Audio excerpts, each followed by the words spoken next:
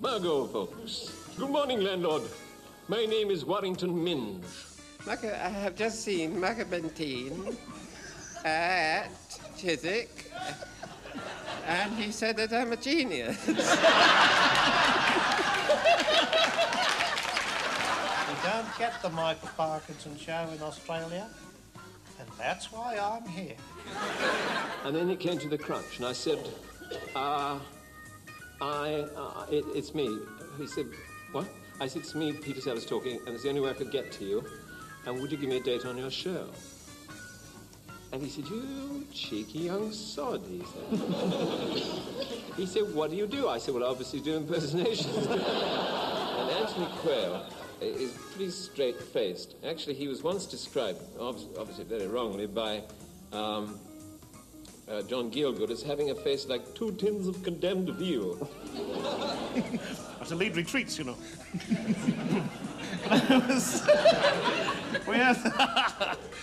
I was wearing my uniform back to front. Thought I was advancing, but I was begging for the maffy. And one night I remember we were in Agartala in Assam, and it was Christmas Eve, and I never spent Christmas Eve in a hot country, and I was far away from home, and I was thinking, my mum wants me at home.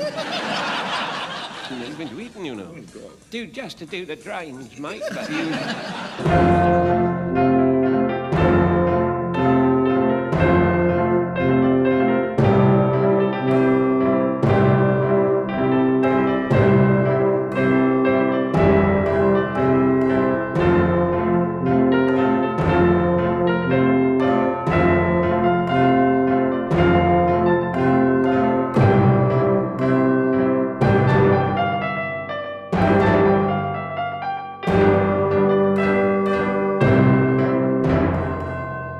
Welcome to Goon Pod. I'm very lucky today to be joined by John Williams. Hi, Tyler. You are a relatively late comer to the podcast. I think you really only discovered it, fag end of last year? Something like that. I'm allowed to say fag end these days. Yeah, fag end of last year?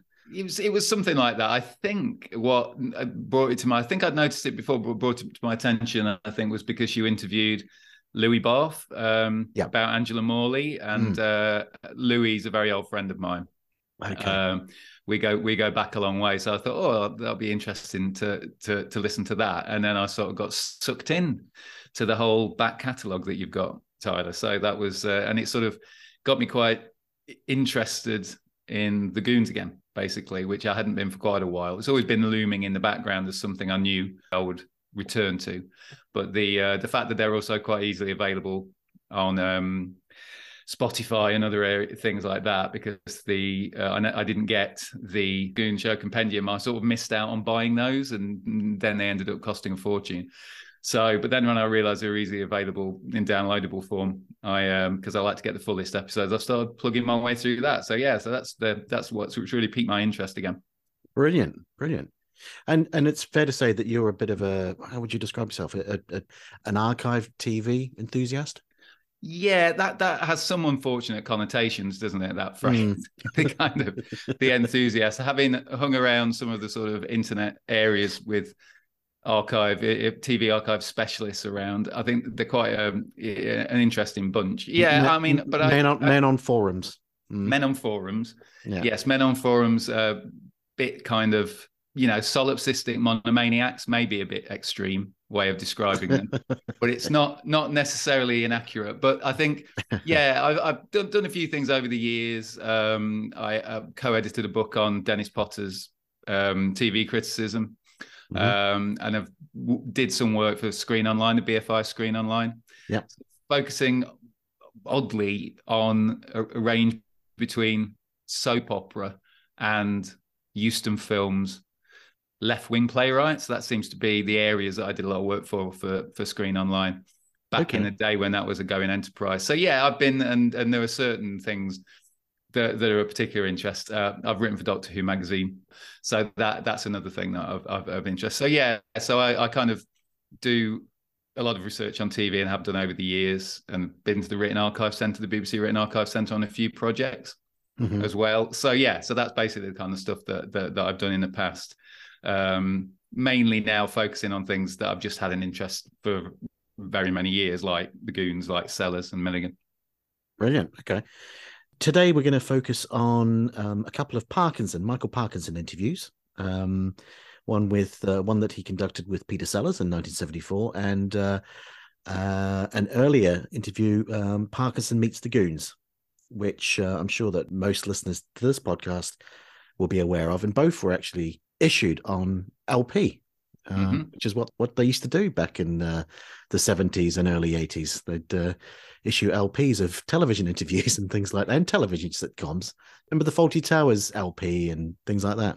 Absolutely. I think it was the Fawlty Towers album, Second Sitting, which had the Builders and Basil the Rat. So even now, when I see those episodes, I can hear Andrew Sachs's commentary over the top, because they had to explain the bits that were visual with Andrew Sachs in character as Manuel. Yeah, Mr. Fawlty, he angry. Yes, the rat ends with, because of course it's Basil being dragged out by Manuel, and the episode ends with him going, Manuel saying, "Then Mr. Fawlty, he faint on floor," and that's literally the end of the episode.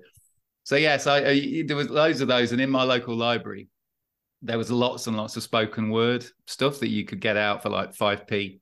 Yeah, ago, and it was just an enormous amount of stuff like that. But so I don't know. I'm sorry. I'll read that again. Hancock, probably where I first heard the Goons would have been probably the Lurgy episode on one of the albums that I got from Long Eaton Library. So yeah, they did used to issue a lot of things, but it's quite interesting that it's that comedy tie-in, isn't it? Because they weren't releasing other Michael Parkinson interviews on LP or cassette, were they, at the time? Which also makes these stand out quite a bit, I think. That's a very good point, actually. I never thought about that, but I can't remember seeing any other Michael Parkinson LPs in the days I used to trawl through secondhand record shops and whatnot.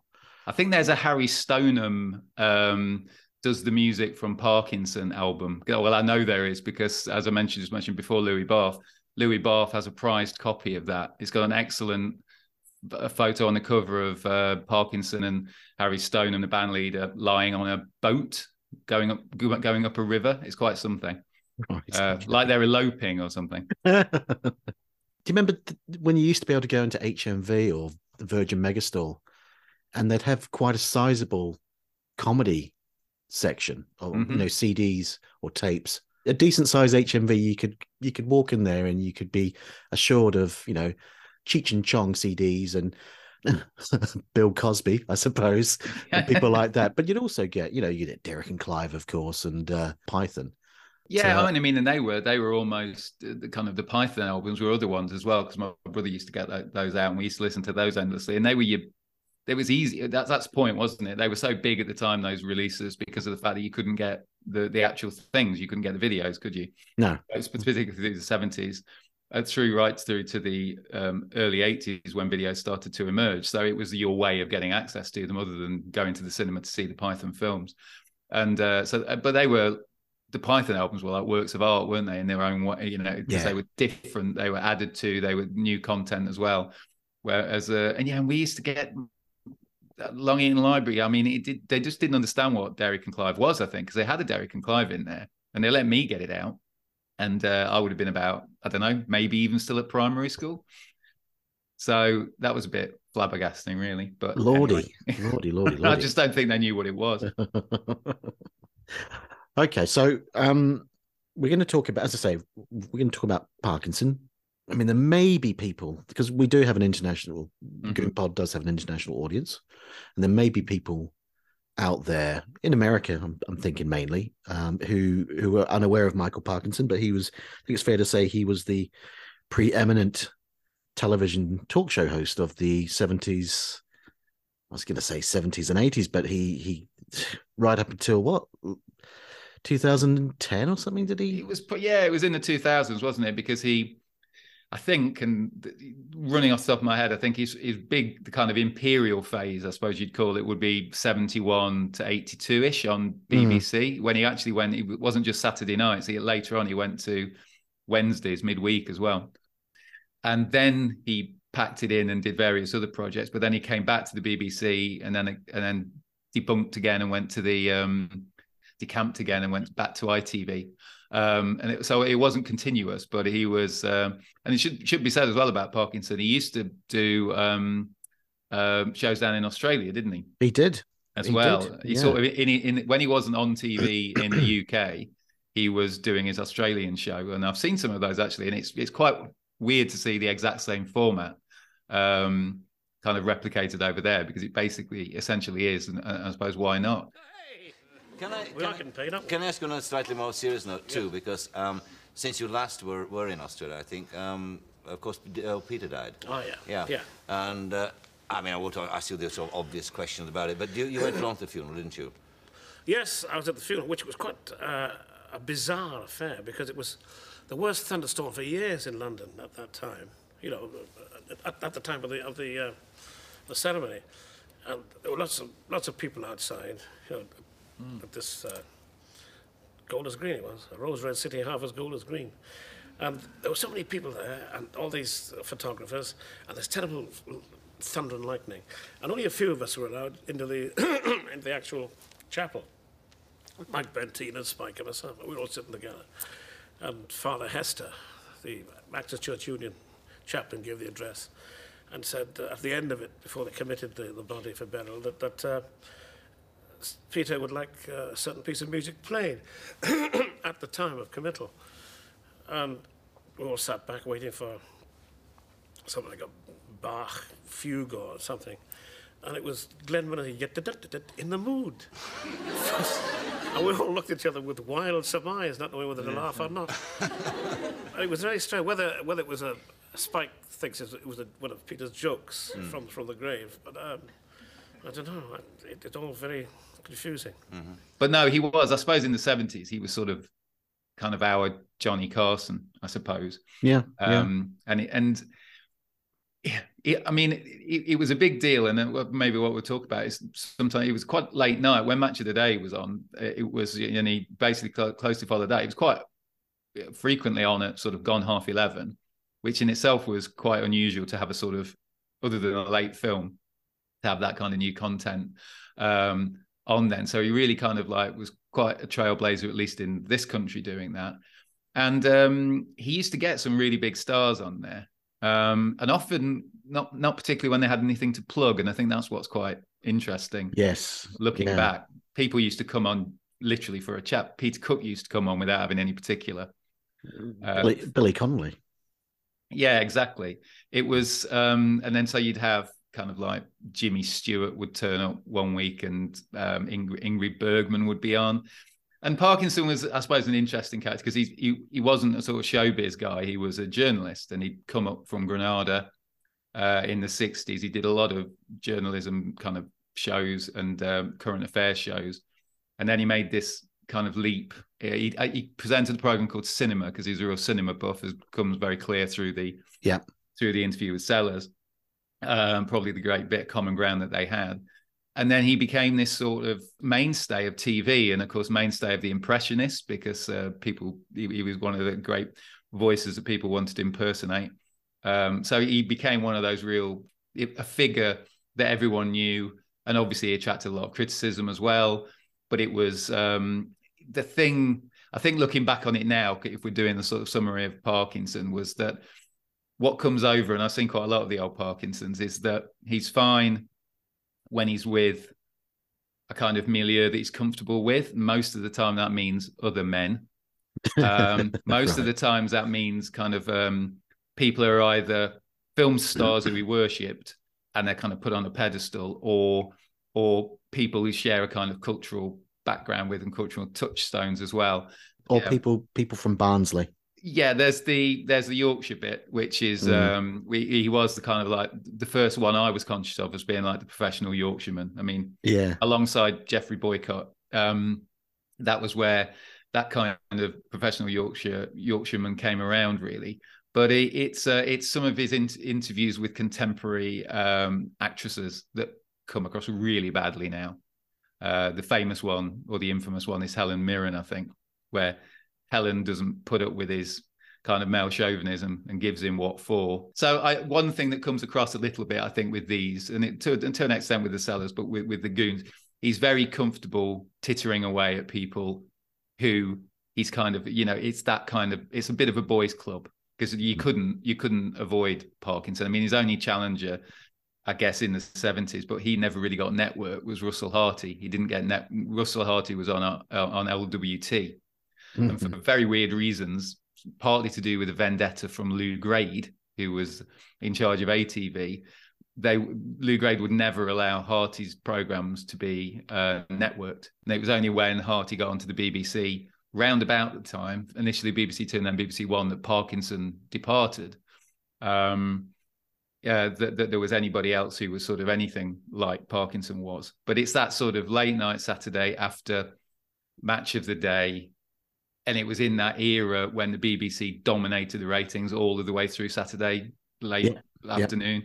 And Parkinson was the sort of end of the day. And it was a really, it's the kind of, it was a watertight schedule that ITV just didn't have a hope against it, basically. Yeah. And he was very much part of that. For the first time, I watched Ghostwatch last year.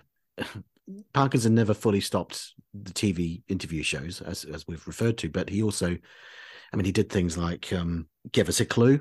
Yes, he did. He did Give Us a Clue after Aspel left, and he also did Desert Island Discs. He did, and as I say, Ghostwatch, which I, as I say, I watched it with friends for the first time last year, and I was very underwhelmed by it, shall we say, for about 4/5 of it. And in the last, I don't know, 10, 15 minutes, I thought it was brilliant. But if anyone's not seen Ghostwatch presented by Michael Parkinson, it's worth a watch. It's bonkers, but it is worth a watch, particularly the end. It's definitely worth watching. I think part of Ghostwatch that is lost a little bit now is how expertly it not so much parodies, but almost exactly copies the style of the sort of those kind of shows, those sort of shows involving the public, shows with multi-camera and multi-locations, that there used to be loads of those around at that time. And it copies them perfectly, where you've got these random celebrities presenting from different areas. And it's just that one of the reasons it had such an impact, I think, is if you just weren't concentrating, it copied the style so well that people were lulled into a false sense of security about that. Because now it looks alien in that sense as well, because you don't quite get those programs in the same way anymore. Parkinson kind of impressed me, maybe apart from the very last moment. I thought Parkinson and Sarah Green actually. I quite liked the last moment. No cameramen. I mean, it's difficult to know, even if anybody's still with us. But if they are, this is the scene in this studio, this totally deserted studio. So, autocue's working. Round and round the garden, like a teddy bear.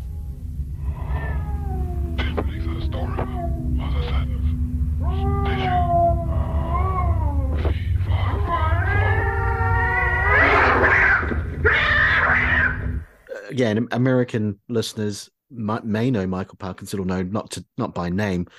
He was on the cover of Band on the Run, of course. Of course, yes. I tend to forget that. Can you remember who else was on there?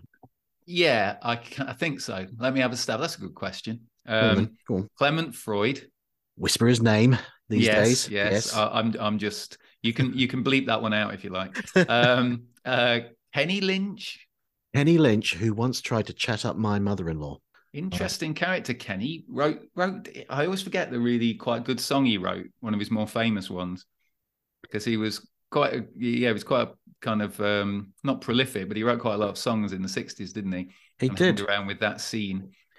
Didn't he have some involvement? No, not involvement with the writing of the Beatles song From Me to You, but he was there when they were writing it on a bus. They're on a bus to Blackpool or something back in 1963, and he was there with them. That makes sense, because that wasn't there a letters page in the Melody Maker called From You to Us? Yes. And that's where they got the title from. And he used to kind of do those tours with other people in the lineup, didn't they? You know, going on the bill. Yeah. So that wouldn't surprise me. That wouldn't surprise me at all. He was a bit of a Zelig type, wasn't he, Kenny? He kind of crops up in unexpected places. Now, going back to that Band on the Run cover, James Coburn. Yep, absolutely. Yep. Michael Parkinson, we've mentioned. Mm. I can visualize it, but I'm coming up dry. You're going to have to give me the rest. Well, there's of course there's Paul and Linda and Denny, I think. Yeah. Denny Lane. Yeah. Christopher Lee, of course. Yeah, of course. And is it? Forgive my pronunciation here. John Conte. Is it John Conte? John Conte. John Conte. Yeah, he was very big British Liverpudlian boxer at the time. On TV all the time as well. He was a guest star on pretty much everything. Ubiquitous around that period. Yeah, I don't hold with boxing, so I've never shown any interest in that. But anyway, so that's Parkinson. That's a little crash course on Parkinson. But we're going to talk about, first of all, what should we start with? Should we start in chronological order, John, or do you think we should start with the Sellers interview first? What do you reckon? Maybe we should start with the Sellers one. Yeah. Okay. First, and because I think there's some interesting stuff about that. Not that there isn't about the other one, but the Sellers one I think would be a good one to start with. Okay, so this was the original broadcast of Parkinson interviewing Peter Sellers, which was just Sellers on his own. There were no other guests, and it was broadcast on Saturday, the 9th of November, 1974, and it was billed as running for 1 hour in the Radio Times, but it actually ran for about 1 hour, 8 minutes. Mm-hmm. And we were saying before we started recording that getting or finding a copy of the original as broadcast version is the devil's own job, really, isn't it? There's three different versions, I guess. There's an edited version which was broadcast on the 26th of July 1980, which was obviously 2 days after Sellers died. So it was a tribute broadcast, but that runs only for about 58 minutes. Mm-hmm. And there's certainly some cuts as well, some edits, which turn up in 1996 when there's another broadcast of the interview. Which is, how long is that? Is that only about 40 minutes? That's only 40 minutes. Yeah. And of course it was issued on LP, as we said before, which itself was edited and as well the order was juggled around a little. Yeah. There is, so by my reckoning, there's a good 5 or 6 minutes at least that we haven't seen. Definitely. I think the interesting bit, and you've alluded to it there, is that the first version went out. And then the tribute version, which has got an introduction at the beginning from Michael Parkinson in tribute, that seems to then become the source for the LP and cassette release.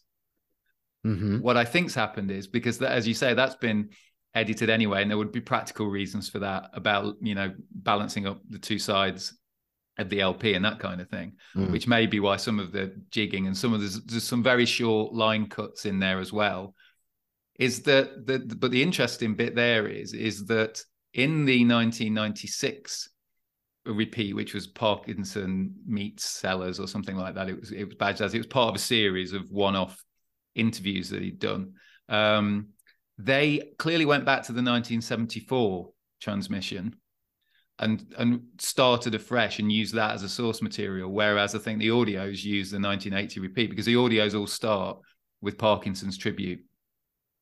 So, and the thing that's weird about the 1996 40-minute one is that it's got stuff that wasn't in the 1980 tribute. So one of the bit that leaps out is that it has the bit where he actually sort of goes, it's not a particularly great moment, where he just basically sort of goes through his wives and talks about what went wrong. He does. With his wives. Now, that's not in the tribute one. Where he talks about, calls Britt Eklund Miss Impact. As you know, I've been married 3 times. And On the 3 occasions it really didn't work, mainly probably due to the fact that I'm impossible to live with. Although my first marriage was, that was entirely my fault. That broke up. Where was it? Oh, I just had a romance with somebody I was working with. And, you care to say who? Oh, well. Boom, diddy, boom, diddy, boom, diddy, boom. But anyway, I was terribly happily married. That was the thing. And anyway. Second time, of course, with Miss Impact. Miss Impact? Yeah, that's what I read in the paper, anyway. No. Miss Eklund? Miss Eklund, yes. Yes. Now, that didn't work because of, I don't know why it didn't really work, but anyway, good luck, because she's a good try, Brit, and I think that was just a mismatch completely. Third time with Miranda, that didn't work. That was just wrong for some reason. Probably me again, I don't know what. But I think that somewhere there's somebody for everybody. And I'm very, very happy at this very moment.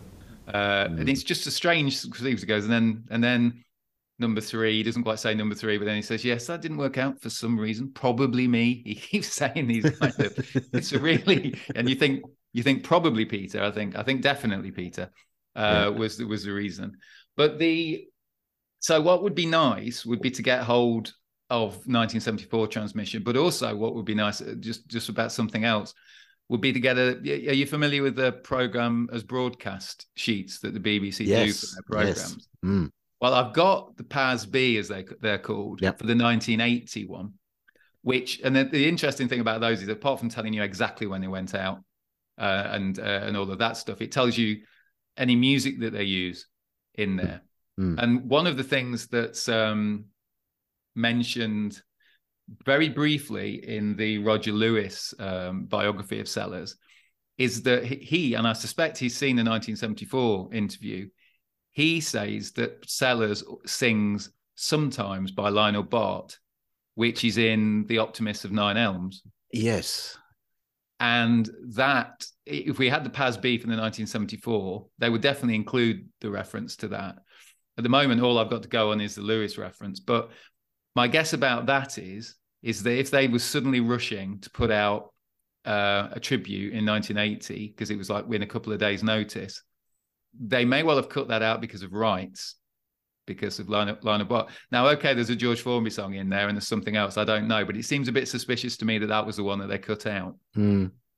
And also, I wonder the fact that they cut out the bit where he talks about his wives. I'm wondering if because he implies that he had an affair with, he doesn't name her, but Sophia Loren. No. By going boom, diddy boom, diddy boom, diddy boom. And there's a knowing laugh all around the audience, isn't there? Yeah. And I'm just wondering whether the BBC were a bit worried that could cause some upset. It's entirely possible. It would be because it is. That's the bit that really sticks out. I'm trying to. There's a few other things. There's a really inexplicable thing that when Sellers is reading out the various characters from the Book of the Goons, the one in the full version, and you can get the 1980 tribute version. It is on YouTube, even though they've cut off all the bit at the beginning with Sellers doing his German soldier bit. It's much longer, the bit on that version, the fuller version, than it is on the 1996 version. But in the 1996 version, the Duchess impression is included, but it's not on the tribute one. Mm. And again, they must have been having to juggle some things to do with timing for that, possibly because of the Parkinson introduction taking up some time. Yeah. And the thing that's a bit of a shame is, it's available, as I say, on YouTube, but on the wonderful Goonicus encyclopedia, the version of the Parkinson Sellers interview is the 1996 version. And that's a shame, because the big bit that's missed out of that, or one of the big bits, is all about his young life, Sellers' young life in the theatre. That's right. Which is actually, I think, is one of the really sort of, it's quite revealing about Sellers. And certainly if you read the various biographies of Sellers, what's really interesting about this Parkinson interview, I think, is that even though it's not necessarily always referenced as being from Parkinson, the things that he says in this Parkinson interview run through a hell of a lot of the biography Yeah. And he uses a lot of the reason for why, you know, one of the things that comes up again and again is Sellers really hated the theatre. And all of the bits in the interview where he talks about how he didn't like the smell of the theatre, didn't like the smell of the size and the grease paint and the beery breath of the baritones in there. And he actually says, this is probably why I hated being in the theatre. So that's incredibly influential because, of course, that's exactly what he fights against. And then you see that in the Michael Parkinson Meets the Goons, when Sellers and Secombe start talking about the dreaded Coventry. It all ties together very nicely. And it's one of the things I think, and maybe we'll move on to this, is the thing about the Sellers interview is Sellers was always putting on an act, but actually even within that, was he revealing more than he's probably ever revealed elsewhere? It's really difficult to know. Yeah, because we know that he wanted in the 50s, in the mid 50s, he wanted to become big on the stage. And there was the debacle of the play Brouhaha in what, 58 was it? 58, 59? 58, I think. And he hated the repetition of, you know, nightly shows, and he hated the fact that he was constrained by script, that he had to repeat or was obliged to repeat night after night. But he originally went into Brouhaha thinking that you know, it would be a huge hit, it would transfer to Broadway, and you know, maybe for a time he envisaged that his career was going to be treading the boards. You know, who knows? I mean, it's interesting, and certainly the fact that was such a debacle presumably hardened his feelings about the theatre if they were genuine. I mean, it's fascinating. And again, I think Lewis mentions this, doesn't he? But it's an obvious comparison. It's like Brouhaha sounds like a sort of rehearsal for Milligan in Son of Oblomov, doesn't it? Yeah, it does. It does. Yeah. So so the 1980 repeat.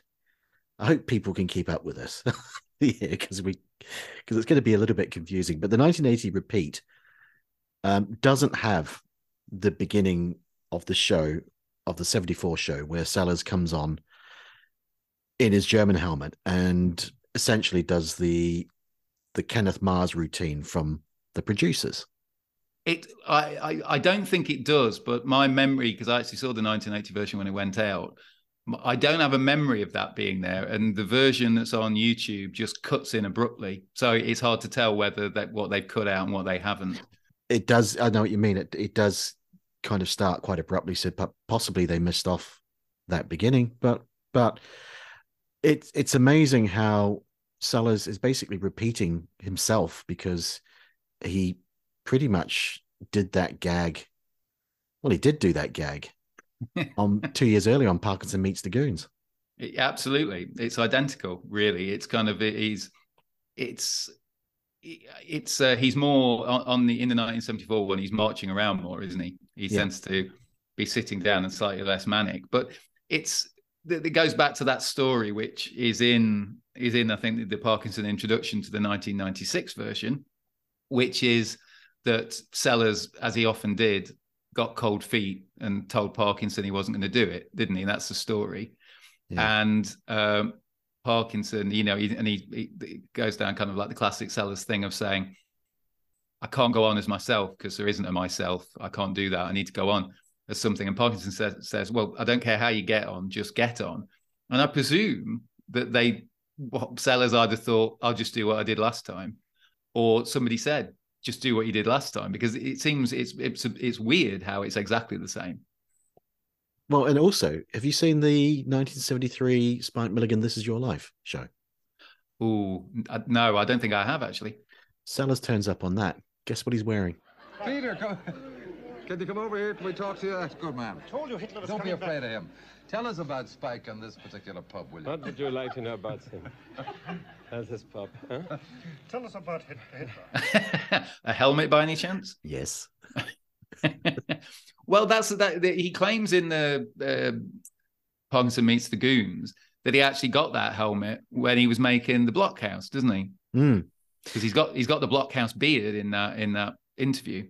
He has, as we discussed on the episode we did on the Blockhouse, I did with Bob Fisher. yeah, Sellers has the beard, and he says, yeah, he discovered this German army helmet in an underground hospital in Guernsey where they were filming the Blockhouse. And I don't believe that for a moment. It sounds fishy, but it's hard to believe anything that Sellers says. But it's even more the kind of the concept of him going around everywhere carrying a helmet, seemingly every time he appears on TV. Just go and get my helmet, put my helmet on. It's kind of, but then all around this time, there's this kind of how these films were being made and not released. You know, talk about not having anything to plug when he goes on there. I mean, it's because nothing was coming out. Well, yeah, sorry to cut in. Yeah, when I rewatched it, the 74 interview, I had it in my head that he was right in the middle of the morass of dead end films and films that weren't released and films that made no money. But it was right at the end of that period, and the Return of the Pink Panther is referenced. It is, and it's not out yet. It's not released yet, but it is referenced, and there's a clip of outtakes, isn't there? But obviously, but that puzzles me as well, because Return of the Pink. So this is November 1974. This interview. Yep. Return of the Pink Panther doesn't come out until May 1975 in the US. It's much later in the UK that comes out. It comes out much, much later in the UK. I was going to mention this because I think part of his good mood, if you can ever tell with Sellers, and because he is astonishing on this, but one of the things we should maybe say to the top, the reason, and maybe go on to talk about the kind of like, it was a big deal, this interview, when it was shown after his death, I think. That's when it really sort of got some kind of cultural purchase, and also with the release of it on LP and tape. But I mean, it is astonishing, kind of the performance of the kind of just him going from character to character. It seems like he's quite warm for Sellers. He's clearly got that strange accent that he seemed to default to, which is certainly not what his original accent would have been. But it's this sort of kind of transatlantic, neutral kind of semi-posh. It's a very odd thing, but maybe he was on a bit of a high after being in the terrible morass that we were talking about, of making lots of films in hellish circumstances, largely because of his own behavior and them not getting released. But yeah, I looked that up, and this is IMDb, so it might not be accurate. You know, that's triple our sources if we're going to quote it. But it says the filming dates were April 74 to August 74 for Return of the Pink Panther, and the production dates were June till September. Right. So that's interesting. And I don't know why there was such a long delay before it came out. Maybe there was a lot of post to do on it or something. But that's interesting that actually maybe he realized that he was onto a good thing again, because there's a quote in the Secombe biography of Sellers. Ed Secombe, yeah, where he says, there's something, I've just got a quote here. Peter was by all accounts astonishingly cooperative during the production of The Return of the Pink Panther, a fact Edwards later attributed to Blake Edwards to a certain penitence mixed with revived ambition. Peter was extremely happy. He wanted it to be successful so he could get back up on top again. And I think part of I suppose it's his willingness to do an interview like that. He didn't do a huge amount of an hour-long interview, maybe slightly more than an hour. So maybe part of that is down. Maybe he was receptive to the idea because things seem to maybe be on the up. It's very difficult to tell with Sellers, but the fact that after he'd made Pink Panther, he said he looked at it and was really happy with it. He thought it was really great. I suppose that is a bit of a plug, isn't it? Because it's obviously going to be his next film that comes out. But I think that's potentially why he maybe even did it. Yeah, maybe. He says that it's interesting. He says Return of the Pink Panther is the funniest of the. It's interesting. He says funniest of the 4 Pink Panther films. So he's tacitly acknowledging the Alan Arkin Inspector Clouseau film there, isn't he? Yes, I guess he is. Yes, that's true. I hadn't spotted that actually, but yeah, he would be.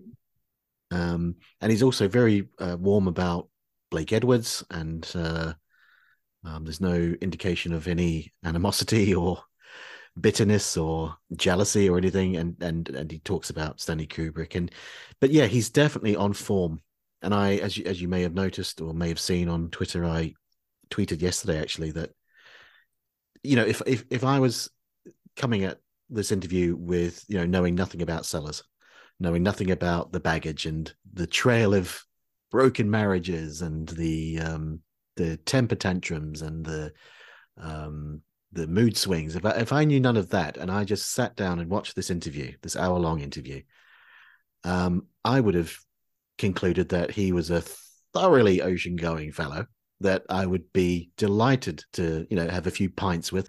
He'd be totally entertaining and a joy to be around. Yeah, absolutely. And I think that's one of the things that there's a certain kind of feeling that after he died, as it often happens when people die, there was a sort of, he got slightly kind of hagiography of him. You know, he became this kind of figure that you wouldn't really hear many kind of bad words about, because it's interesting, I think, how largely through his career, his terrible behavior didn't get publicized that much. I think his team used to do a lot of work to try and get the worst excesses, not always, but he wasn't seen as he was, you know, sort of 10 years later when things started to be written about him, when it became obvious that he was sort of like this, often kind of behave monstrously. None of that was sort of there. And I think part of it is down to the fact, and, you know, at risk of boring everyone to tears, when it was repeated, that tribute one, the 1981, what was it? Yeah, 9:20. It was later than it was supposed to be because of the Olympics, because the Olympics was on at the time. It got 20.8% of the viewers for that, which was 10.9 million, which was comfortably the biggest audience of that Saturday. Yeah. And I think that's when it started to that's when it really made its mark. Because if you think about the first showing, the elusive 1974 one, that was on just gone 11:30, got 8.5% of viewers, which is like about 4.3 million. And, you know, late night slot, didn't get any further repeats, maybe extracts from it in some end of series compilations, I think.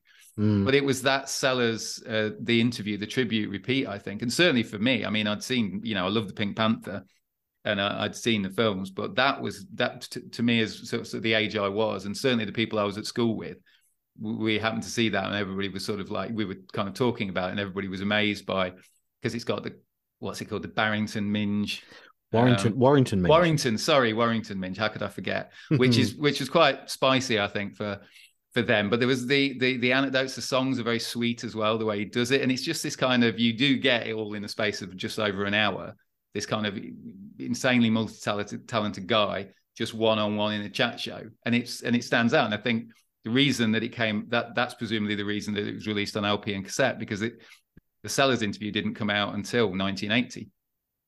So they obviously sort of capitalized on that, the audio. Well, yeah, and also, I mean, the day that the 1980 repeat went out was the day of Sellers' funeral as well. Yeah. So, and that was on the news. Absolutely. Oh, yeah. It was big, and that would be obviously why the audience was bigger as well. But I think it's just it seemed to get a bit of a life, and then it became spoken of, because of course it was only a couple of years later that Parkinson finished, and when they used to talk about Parkinson, that was one of the interviews. That was one of, I guess, the top 4 interviews that everybody talked about, and it started to take on a life of its own. And I think that's an interesting one. When Parkinson finished on the BBC doing that particular show in 82, there then was a bit of a gap with the decent, not many decent chat shows, and it was constantly talked about as, the Parkinson days when you'd get these big stars on, and wonderfully funny because you had the famous Billy Connolly one as well, or the famous Billy Connolly ones. And I just think it sort of took on a life of its own then, because of that. And then you could buy it. And play it again. Now, Fred Roper's midgets were a lot of little men and little ladies and little men, you see, all about this size. And they used to do various tricks, like jumping through hoops and things, like dog acts and things. But, I mean, Fred Roper used to hold a thing and a midget would jump through. Now, these midgets were about this size, and I could never figure out why they were the same size as me, but I couldn't sort of make any contact with them. So they had deep voices and spoke cigars and pipes, you see. Yeah. And they were funny. They used to go. I mean, I'm not being a downer on gnomes or dwarfs or midgets or anything, and I know they're all very different. But it did strike me very strangely at that particular time to see a mass of them. You know, they used to come out the stage door en masse. And I never heard what happened to Fred Roper and his midgets, but you do see them from time to time, of course, in circus. You see a lot of midgets in circus. It's amazing they should be called Fred, because Fred's your favourite name, isn't it? Oh, yes. Why is Fred funny? I don't know. I think it seems to ruin anything, doesn't it? Yeah. I mean, it's like Fred, Sid, Bert, Tom. I mean, Milligan and I and Secombe, we've always had a thing about Sid, Tom, Bert, and Jim. I mean, like, if you said Fred, this is a genuine Fred Rembrandt. Now, I mean, and the fellow said, it's not a Rembrandt. He said, no, but it's Fred Rembrandt. It may have been a Sid, I'm not sure. But you see, if you put that sort of thing in front, it sort of ruins it in a way. You know? I rather like that. That's how our shows used to were called the Fred shows and things. Yes. And then it made Fred our patron saint, really. Yeah. The conversation between Parkinson and Sellers comes across as fairly spontaneous.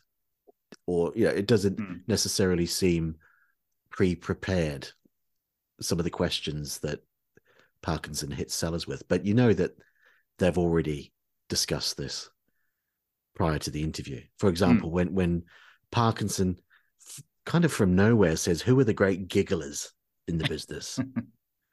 and Sellers immediately has that Lawrence of Arabia anecdote. You know that they've prepared this in advance. But how much do you know how much preparation there was typically on a Parkinson show prior to the actual taping?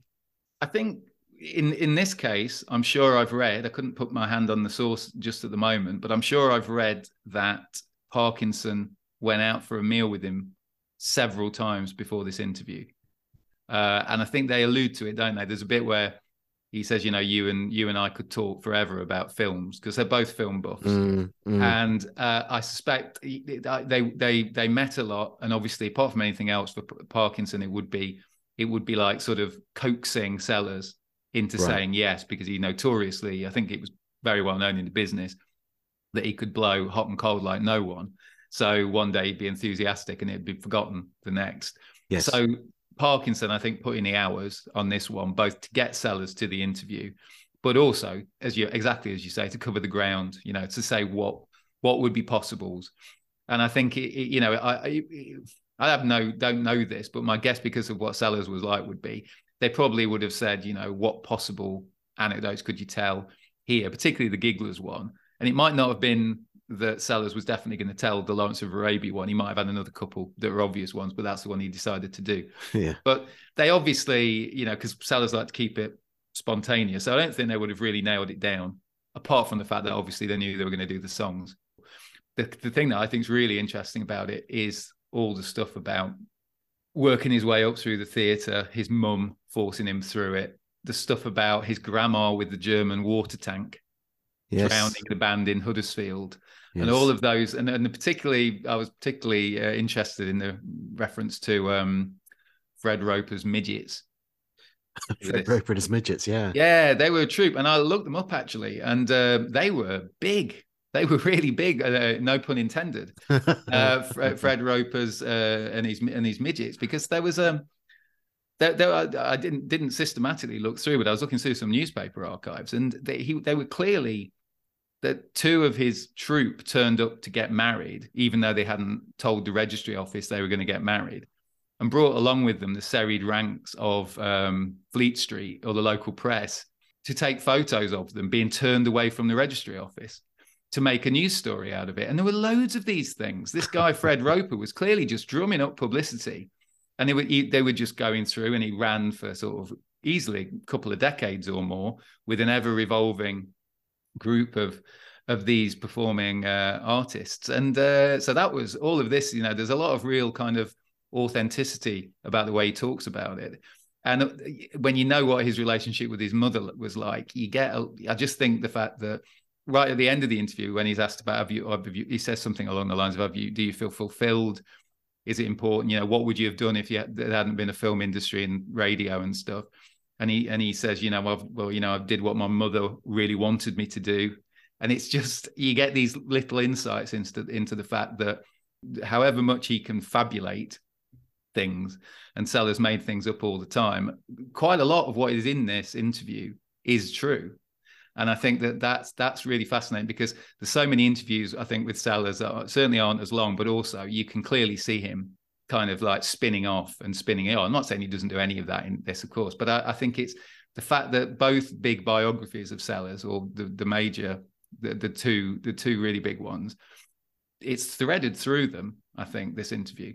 And I find that quite fascinating about it. So I think it's almost like Parkinson was an okay interviewer. I think he had the field to himself in those days, pretty much. Yeah.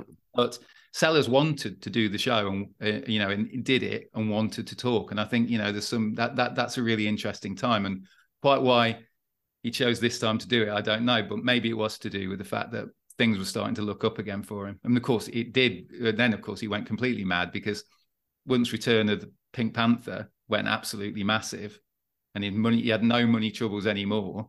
Not that he ever acted like he had money troubles. It didn't stop him spending. But then, of course, that was when he got into the absolute stratosphere and became completely unmanageable. And I don't think he would have done a Parkinson ever again. Well, he had no need of Parkinson then. Yeah. Because he only did Parkinson twice, which was this 74 interview, and of course the 72 Goons one. Yeah. You mentioned about him talking about his mum. I do like the fact, because you never really hear about his father in biographies. His father's always on the periphery. His father's always sort of sidelined. He's like he's like a shadow in the background. He's like the fifth housemate in The Young Ones. You know what I mean? And yeah.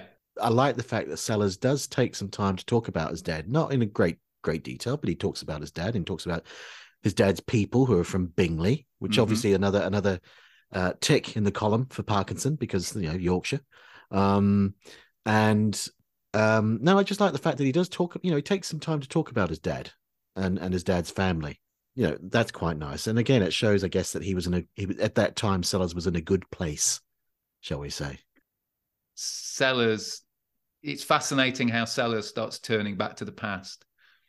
And I just think, I don't know about you, Tyler, because I was too young at the time, but what I find really weird about that early 70s period, and it's just not that all the films were bad, but the fact that these films that used to get publicized in, say, we used to get the Daily Mirror in our house, but so they'd mention things to do with Sellers films. They're the kind of places that was that Sellers' new film.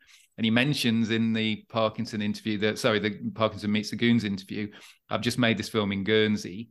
And they would have referenced to this, this film, and then nothing happens. They never appear. So you get all these references to forthcoming films. And unless you get the trade papers, you wouldn't have a clue what was going on. It's just like, so it's just like this whole string of Peter Sellers is making this film in, the a Noonday Sun film, and blah, blah, blah. And then nothing. Yeah. Nothing emerges. Nothing emerges with the Blockhouse. Nothing emerges with Hoffman. And it just been so baffling at the time. It's just kind of like you just don't really kind of get that things. Well, I suppose maybe it's coming back, because I was going to say you don't get films being sort of written off as tax losses now, but I guess there's been some kind of, is it DC films that have been suppressed, that have been made and completed, but aren't coming out? Yes, of course, yeah. So maybe this is coming back, that like you've made them, but it's actually cheaper to write them off now. Maybe this whole thing's coming back. Except, of course, now with social media, we know every single phase of what's going on, every single step of the controversy about in the trade. Whereas then, the media, the kind of you would get very little back. So, I'm looking forward to this war film in Guernsey, and it's like you've got no clue where it's gone. Very odd. Yeah, it's like you've got these fragments, these echoes. Like obviously the Optimists of Nine Elms did come out, but it is commemorated forever, I suppose, in the fact that he does that song from it on the Parkinson interview.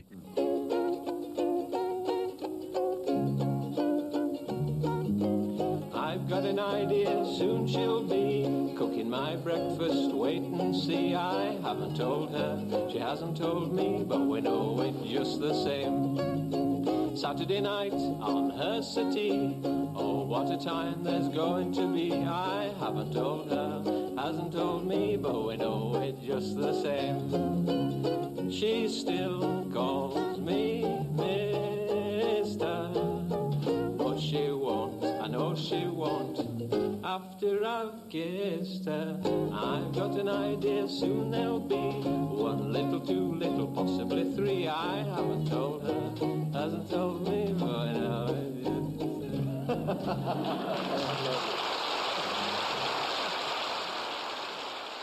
And of course, with Ghost of the Noonday Sun, as I said on the episode we did on that a few months back, the one positive byproduct of the whole Ghost of the Noonday Sun disaster was the advert for Benson and Hedges. Yeah, that he and Milligan did. Absolutely, when neither of them would hold the pack of cigarettes. Yes, that's right. That's right. I did that story he tells, by the way, about Milligan. Again, I've read over the years, I've read so many biographies of both Sellers and Milligan. That story he tells about the personal attack button, that Milligan is in a bad way and staying at Sellers and somehow switches on Burgo, this personal attack security alarm, and police turn up, and because Milligan's got a big long beard because he's in a bad way, and Sellers very dismissive of Milligan's mental state at the time. By the way, it's outrageous, isn't it? That's the bit that gets to me. He does the same thing in the Meets the Goons as well, doesn't he? In the early part when he's on, he says something about about hanging himself in his dressing room. Yeah. And I think Secombe sort of just talks about the trumpet being stamped on. Yeah, but Sellers just drops that in and says, you know, he was in a bad way, tried to hang himself, and you're thinking about all of the. Well, I mean, I suppose Sellers sort of refused to accept that he had mental health problems, but it's a bit much, isn't it, coming from Sellers of all people, to be dismissive of that. And I kind of that's a weird bit. He talks about his beard being dyed blue or something, doesn't he? Yeah, but I don't. The whole story that Milligan's carted off down to the police station by a dozen burly policemen. I don't believe a word of that. I don't know where that's. I'm sure there's possibly a sliver of truth somewhere in that story if you can unpick it. Just as I doubt that his grandma's water tank actually drowned in Huddersfield. Though I like the idea of them using their trombones to try and as snorkels to try and survive. I am tempted to look up in the newspaper archive because she was, I can't remember what her name was, very distinctive. Ma something. You could look it up and see if there was an incident in Huddersfield. It might be quite easy to find actually, but I very much doubt anybody lost their life. No, drowning in the orchestra pit. That seems charming as that is, as a thought. There's some very nice stories that he tells. I mean, the Roy Spear story, how he got his first job with the BBC. Classic, of course, that one. Everyone knows that story. I love the, when he goes through the Book of the Goons and does the voices, and he's determined he's going to go through them all, because I think Parkinson says something like, which are your favourites here? And he said, well, I'll go through them all. And he mentions at one point, he mentions a character called Ernie Splutmuscle, and he says, I don't remember him. But Ernie Splutmuscle was the sort of prototype Blue Bottle in the early Goon shows. Ah, right. I didn't know that. That's interesting. I'm surprised he didn't. Well, mind you, what was it? It was 20 years earlier. But there's also some characters that you listen to them describing them now and you go, oh, like Flower Dew and Babu Banerjee and people like that. That's the thing. And Parkinson always seems to react particularly to those ones, doesn't he? I love the Chinese accent. That's the bit of the Warrington Minge anecdote that particularly tickles Parkinson. And you do. I mean, I think I love the book with he's reading out the Book of the Goons. It really made me laugh. There's a bit, can't remember the name of the guy, but the one, I've seen him. Oh, Cyril. Yeah. That just cracks me up for some reason. Cyril, a friend of Spike and Peter. Cyril Waterman was a chap who used to live in these flats, And Cyril was the sort of fellow who had to do something before you had done it. Now, if we'd been to the Palladium to see a top of the bill and we saw Sid Nurge last week, Cyril. He said, I've seen him. So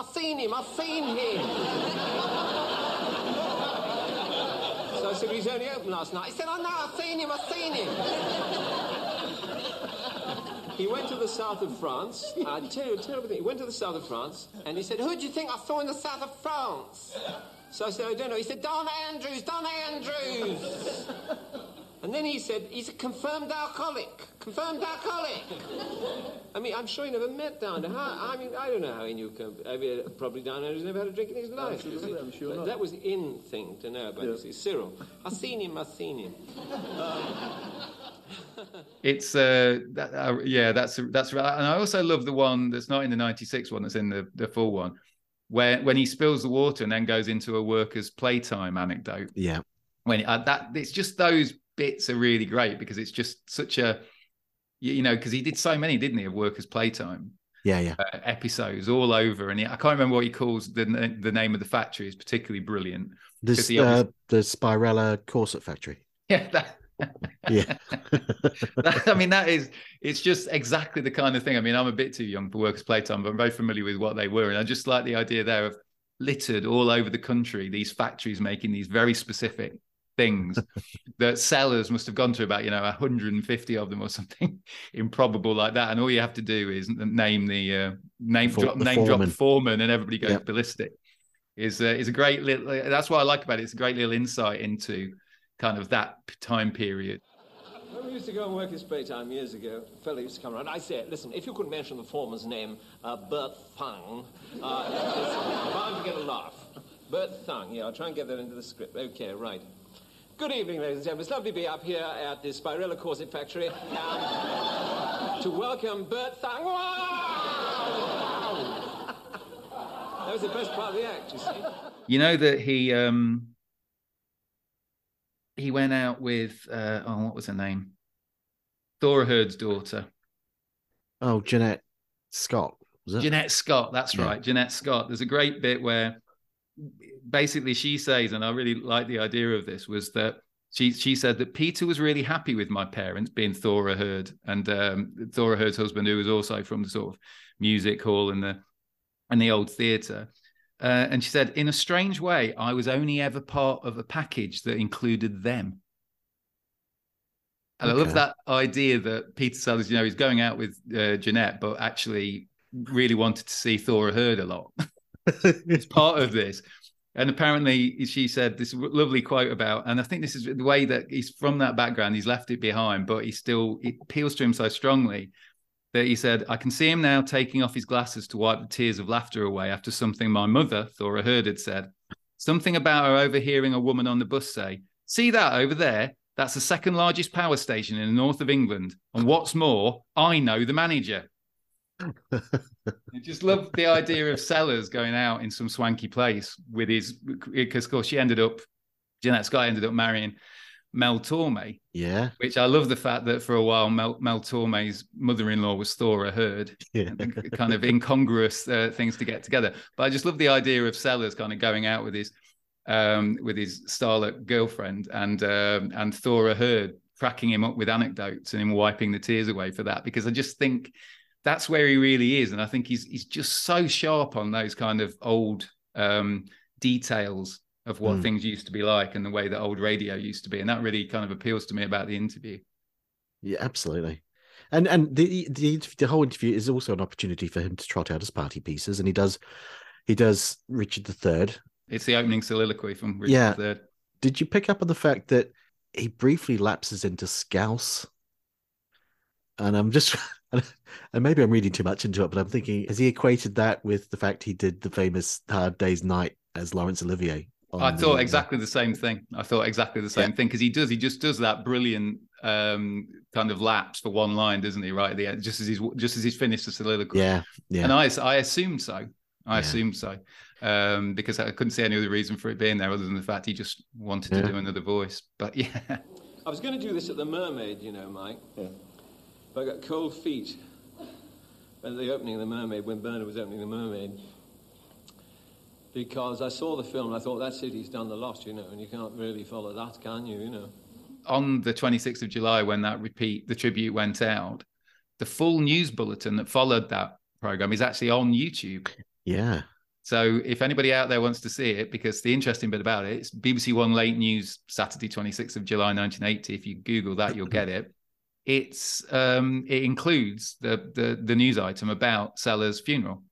And you see Britt Eklund. But that particular item follows on from an item about Princess Margaret, which was an interesting coming together. And Prince Margaret's wearing an extraordinary outfit for something, and then it goes straight from Prince Margaret's royal duties straight into Sellers' funeral, which was, of course, on a catastrophically bad day for the weather, which then follows on with the news item about problems caused by the weather. So the whole bulletin is there. So people are interested in taking yourself back. That's what you can find. Yeah, Princess Margaret was in Canada. She didn't leg it back for Sellers' funeral, I notice. No. They'd fallen out by then, hadn't they? Yeah, probably. Didn't he do something? Well, I think she rang him up, hadn't seen him for a while, and they arranged to go to dinner, and he just blew her out, and she never contacted him again. Right. Quite likely. By the way, who was the newsreader on that? It was Kenneth Kendall. Kenneth Kendall gives me the on.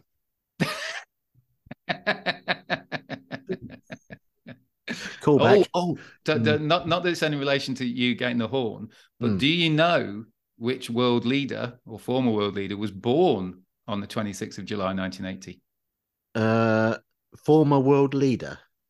Yes. Or was it Jacinta? It was. Jacinta Ardern, born on this day. Oh. Not my, but, kind of my former Prime Minister. Mm-hmm. Or my family's former Prime Minister. Yeah, so I saw. Yeah, and just while we're seeing, I know I like it when you set context for things. The original 1974 showing of this was just 3 days after Lord Lucan disappeared.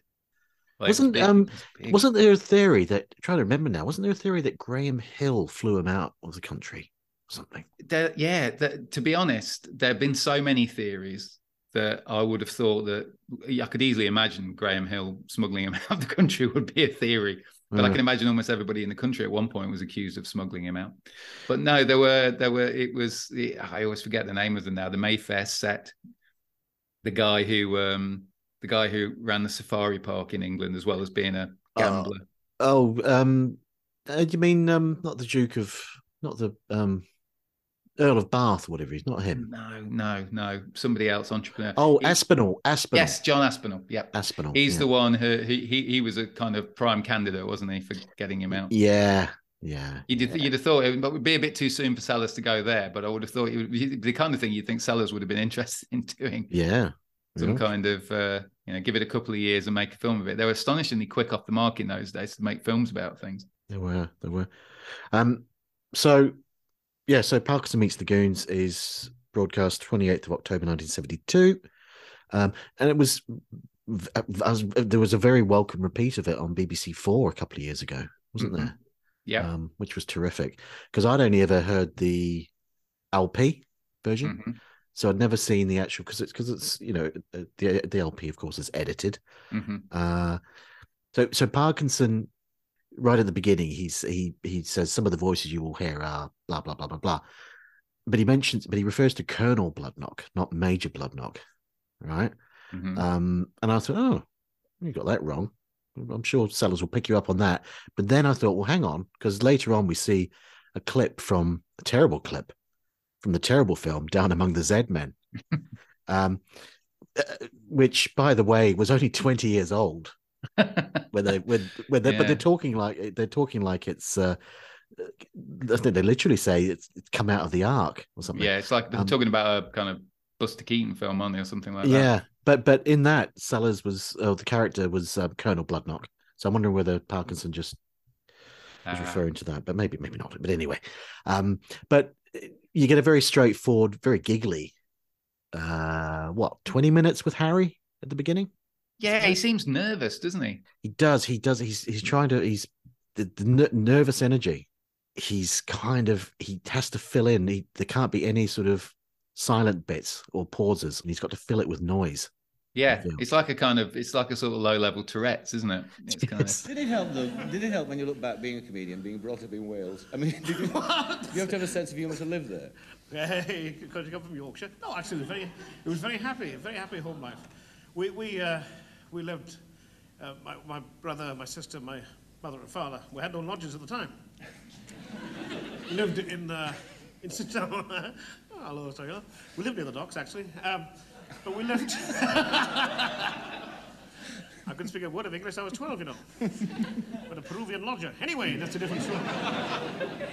He was just seemed to be like a wind-up toy that he just let go, you know. And it was just, he was like clattering around the stage and just giggling and blowing raspberries at will. And it is like he's just trying to keep the audience on side. Yeah, it's kind of, it's interesting. I haven't seen it for a while. There's definitely a Parkinson interview. Is it a couple of years later he does? I think it might be. Well, yeah, actually, sorry I might as well mention it now before I forget. I did check. So Sellers was interviewed twice by Parkinson, as we've said. Harry was interviewed only 3 times by Parkinson. You know, one of the times being Parkinson Meets the Goons, and once on Parkinson's Australian show. Oh, right, yeah. But he if you want to call it if you want to say, you know, the proper Parkinson, he was interviewed in 81. Oh, right, okay. I must be mistaken then. I think I've seen it, but I can't remember whether he was like what he was like on that. Yeah, well, I haven't seen that for a long time. Spike's been on 8 times, by the way. Yeah, Spike used to turn up a lot on Parkinson. I used to remember really like it. He tells that famous dysentery story, which was an absolute standout. I remember again because my mum and dad used to come back from the pub and we used to watch it as a family more often than not. Parkinson, and that was one of the real absolute classics. Because it ends up with the guy with his legs through the jumper with a trilby hat. Yeah. Tucked inside the neck piece. Yeah, I mean, one of the things I was going to ask you, because I was looking at the Sellers one a bit more and didn't look into it, was is the story about, what's the story behind Milligan not being on this? Is he genuinely, is he genuinely got pneumonia and he's over in Australia? No, I just think he was in Australia. I think he was in Australia and he wasn't going to come back just for this. Maybe it was a case of, I don't know, maybe Sellers became available and they thought, well, let's grab Sellers while we can. Let's get Harry. And Milligan was on the other side of the world. Oh, because his parents used to live there, didn't they? Yeah, he spent a lot of time in Australia and worked a lot in Australia. And he loved Australia, I think. So Harry's interviewed and then Peter's introduced and Peter comes out again and does, as we say, does the producers. But to be fair, he does. See, because I was used to the LP version of both this and the Parkinson Sellers interview, and I was a bit cheesed off that he would do this routine, the Nazi routine, or the Kenneth Mars routine, as I call it, because I just thought, well, you're just copying somebody else. There's nothing original there, you know. But I did pick up on the fact that in the actual Parkinson Meets the Goons interview that we watched, Sellers, to his credit, does credit the producers and Mel Brooks. Churchill couldn't even say Nazi. Like, that is my favorite bit of dialogue from, and I've plugged for good old Mel Brooks and the producers. Springtime for Hitler and Germany. Can I take this off? Yeah, please do, Peter. I'll have to take my head with it. Yes. Now you see. Let's have a look at this for a moment. Yeah. Now, thinly disguised as... Oh, God. No, it's better without. I shared your admiration, actually, for that film. It's a great film. Very underrated. I don't know why they didn't push that. Yeah. Well, you know, why they didn't push it is what's wrong with the movie industry, basically, isn't it? Absolutely right. We'll talk about that later. Yeah. Sellers was an incredible enthusiast for the producers, wasn't he? Well, he could have been in it. That's the irony. Yeah. Brooks wanted him to be in it, and he turned him down. I know it's crazy, but he used to, at the drop of a hat, used to project at his home, didn't he? Yes. To anybody that would come round, and I think he even says in the Parkinson Meets the Goons, it's a brilliant film. I don't understand why it didn't do better. He doesn't understand it at all, and it's almost like he's going around doing a weird sort of PR campaign for it way after it was made. But no, it's quite why he decided he had to do that, and the fact that he came on with the same helmet on This Is Your Life is just well, it's bizarre. I would imagine if he got towards the end of his life and he knew it was the end of his life, and he would look back on his career and his personal life and wanted to sort of come up with a couple of regrets. I'm sure he would probably say his first marriage collapsing would be a regret, but would it trump turning down the producers? I'm not sure. Remind me. No, I don't think so. Remind me, was he going to be the Wilder part? I don't know. I think he was going to be the Zero Mostel character. Zero Mostel, yeah. I think that. But I would have. Oh, could you imagine Sellers with Gene Wilder? Oh, that would have been something else. It's something else. It's to miss, isn't it? But again, the problem I think would have been he just did not want to stick with scripts, did he? At that point in his career, no. He just saw no room to make films. He had that bad time with Billy Wilder when they're making Kiss Me Stupid. That's right. And Wilder was no way interested in doing any kind of improvisation of any kind. It had to be the script exactly as it was written down. And Sellers hated that and almost kind of initially welcomed his heart attack as a way of getting out of it before he had an even more serious heart attack. But yeah, I just think he was so in a way, I suppose he was slightly ruined by having a big experience with Kubrick, when Kubrick was despite his kind of image, Kubrick was very happy for Sellers to come up with the stuff and to have two big successes. Well, Lolita, but nonetheless, same MO, coming up with a lot of the dollar, working it out, not being pinned down to the words on the page, and then having a big hit with Dr. Strangelove. Kind of ruined him, I think, after that, because if you thought he met directors who didn't let him do that. I mean, is there any film he made after that? Probably The Blockhouse, maybe. I don't know many others, but he seemed to be completely unwilling to rehearse and stick to the script. Or be directed. Of course, Parkinson Meets the Goons has got a very interesting, I suppose, in terms of popular culture, it's got historical significance. In as much as I think it's fair to say, I think it's commonly accepted now that this was the program where the Michael Caine catchphrase, not a lot of people know that, was coined. And by the way, we're recording this on the 14th of March, which is Michael Caine's 90th birthday. Happy birthday, Michael. Happy birthday, Mo. Michael, should I say? Yep. So, and I've said this before on the show. Who was I talking to? I can't remember. Oh, it was when we were discussing the last Goon Show of all with Ian Billings. Because in that, Sellers does a Caine impression. And he does the Caine impression on this Parkinson show. And it's fair to say that was the whole, not a lot of people know that is attributed to Sellers. And Michael Caine himself says Sellers came up with that. But it's not a very good Michael Caine impression, is it? It takes a man in a tweed suit 5.5 seconds to fall from the top of Big Ben to the ground. Now, there's not many people know that. No, not when you sort of see the Steve Coogan kind of ones in the Trip. Yes, those kind of the different eras of Caine that he can actually pin it to the different eras, and then the one after lots of cigars over the years and things like that. No, it's fairly run of the mill, isn't it? But I mean, I guess because it was everywhere, wasn't it? I rewatched. I rewatched because I love it. I rewatched The Man Who Would Be King the other night with Caine and Connery, and there's that. Have you seen that film? Oh yeah, multiple times. There's the bit where Caine's in a railway carriage with Christopher Plummer, and this Indian gentleman with a watermelon walks into the compartment. Mr. Clatterbari Das, failed entrance examination, Calcutta University, 1863. Writer of correspondence for the illiterate general public. Shut up. and then pushes him out of the carriage as the train's going along. I was thinking, that is peak Caine. Peak Caine.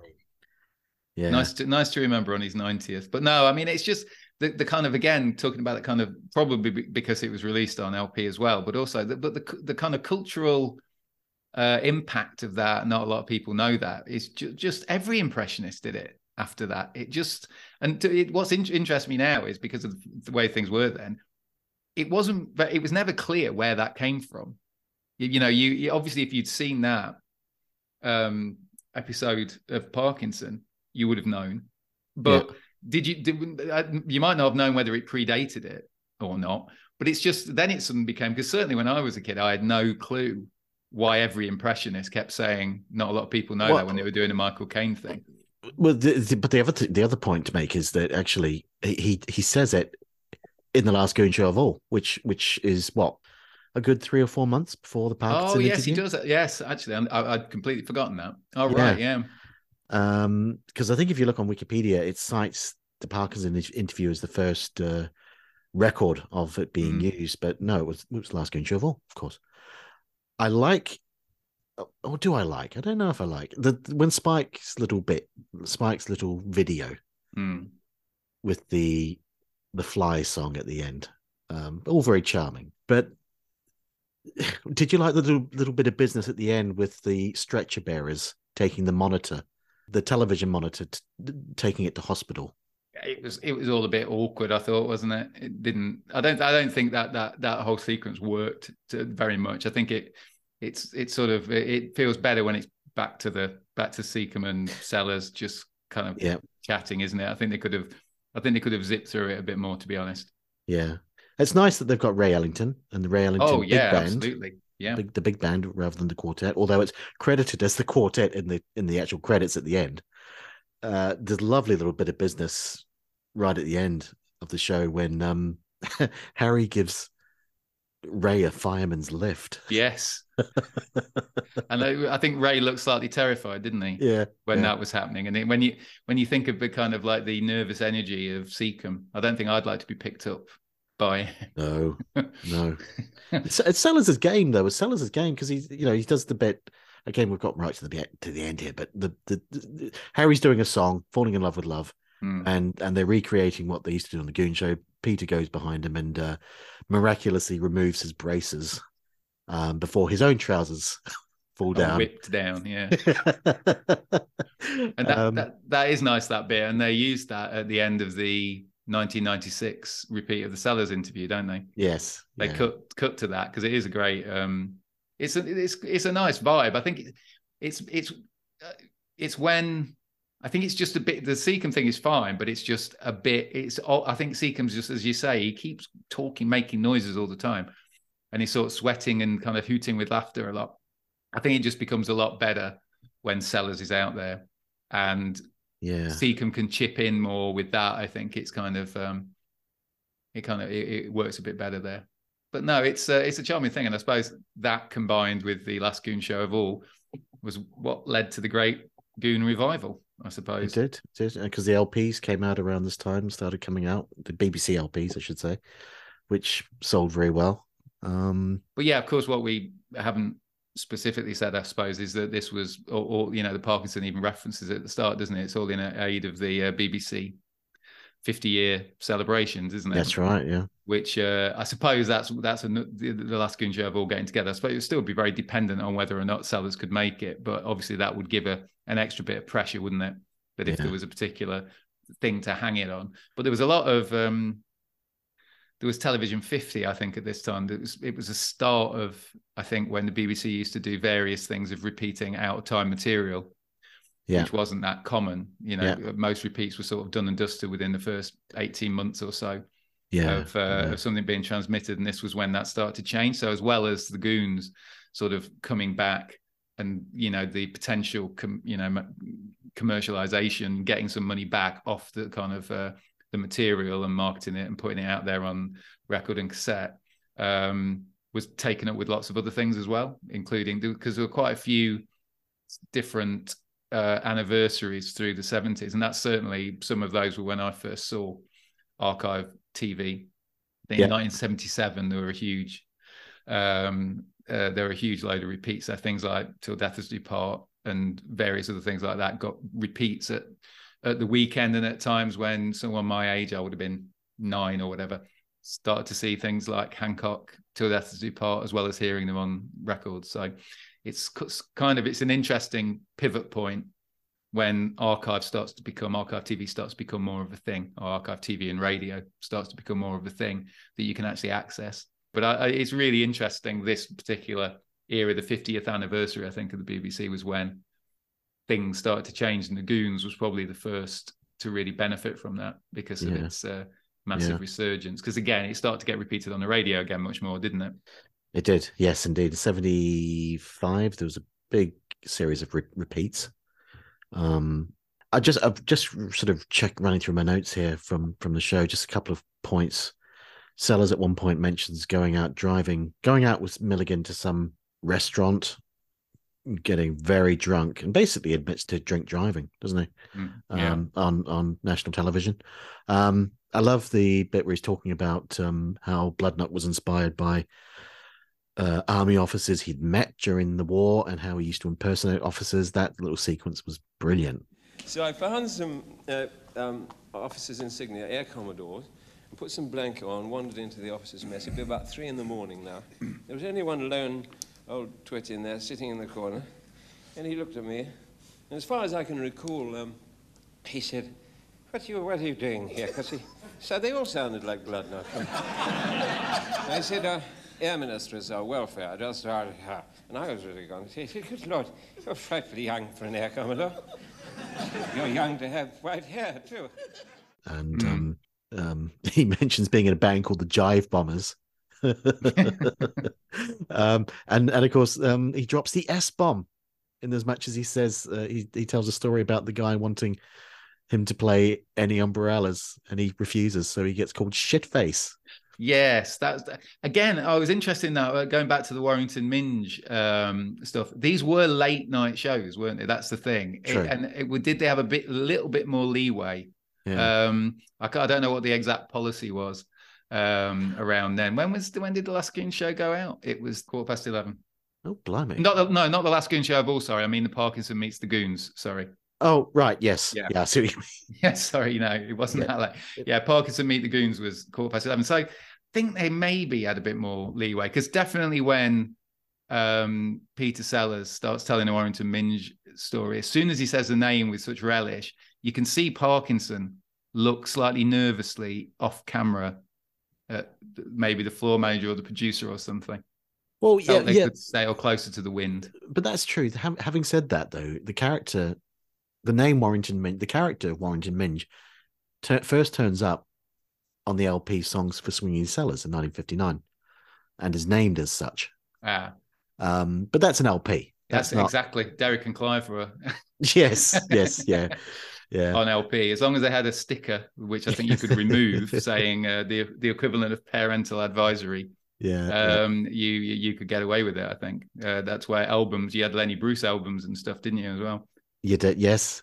Of course, there's the oft repeated sequence from this episode where Sellers talks about the inspiration for Blue Bottle's voice. Mm-hmm. I like the fact he mentions in passing Larry Stevens in terms of writing scripts, and he says something like poor Larry or something like that, you know. Mentions Monty Python, that he admires Monty Python and John Wells. So there's a lot of good stuff, and it's you know, he's on form. Sellers is happy to be there. There's no indication that he's been, not that he would, you know, if there was any possibility that he was unhappy about being there, he wouldn't be there, you know. He'd have pulled out, I'm sure. But overall, no, it's a great show, but it's not quite as enjoyable, I don't think, as the solo Sellers interview from 2 years later.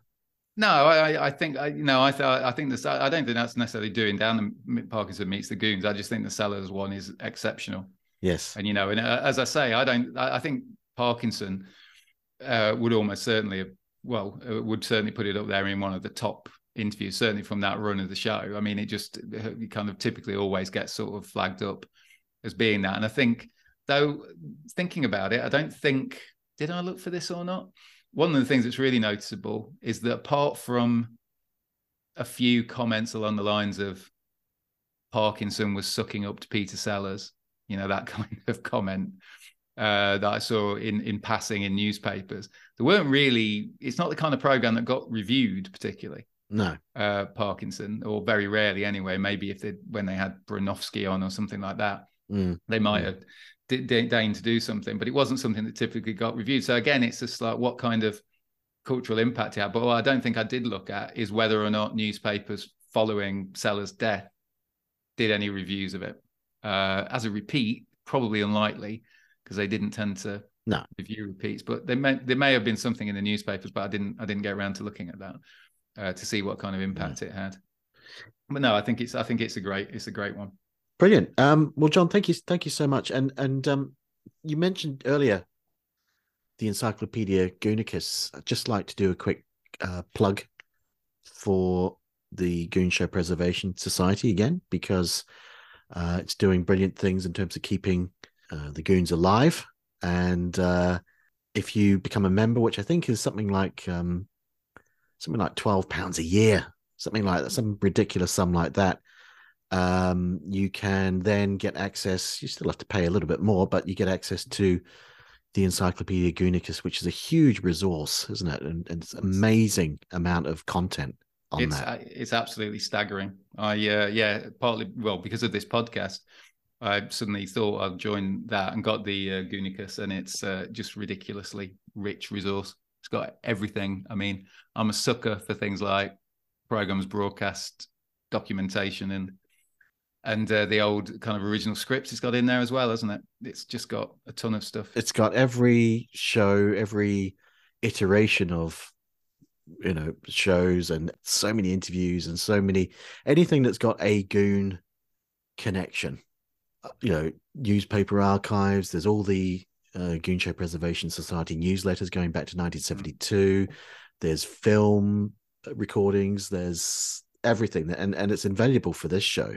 And the website for the Goon Show Preservation Society has had an incredible revamp and reboot, particularly by Duncan Gray, who's done sterling work. And it's you can see that it's at goonshow.org. But yeah, if you haven't already joined the GSPS, and you can get the Goonicus, and it will be one of the best investments you make this year. So John, listen, thank you again so much for your time, and I'd like to get you back some point in the future if you'd be up for it, and if you were to come back, is there any, I don't know, Goon show or film or anything like that you would fancy covering?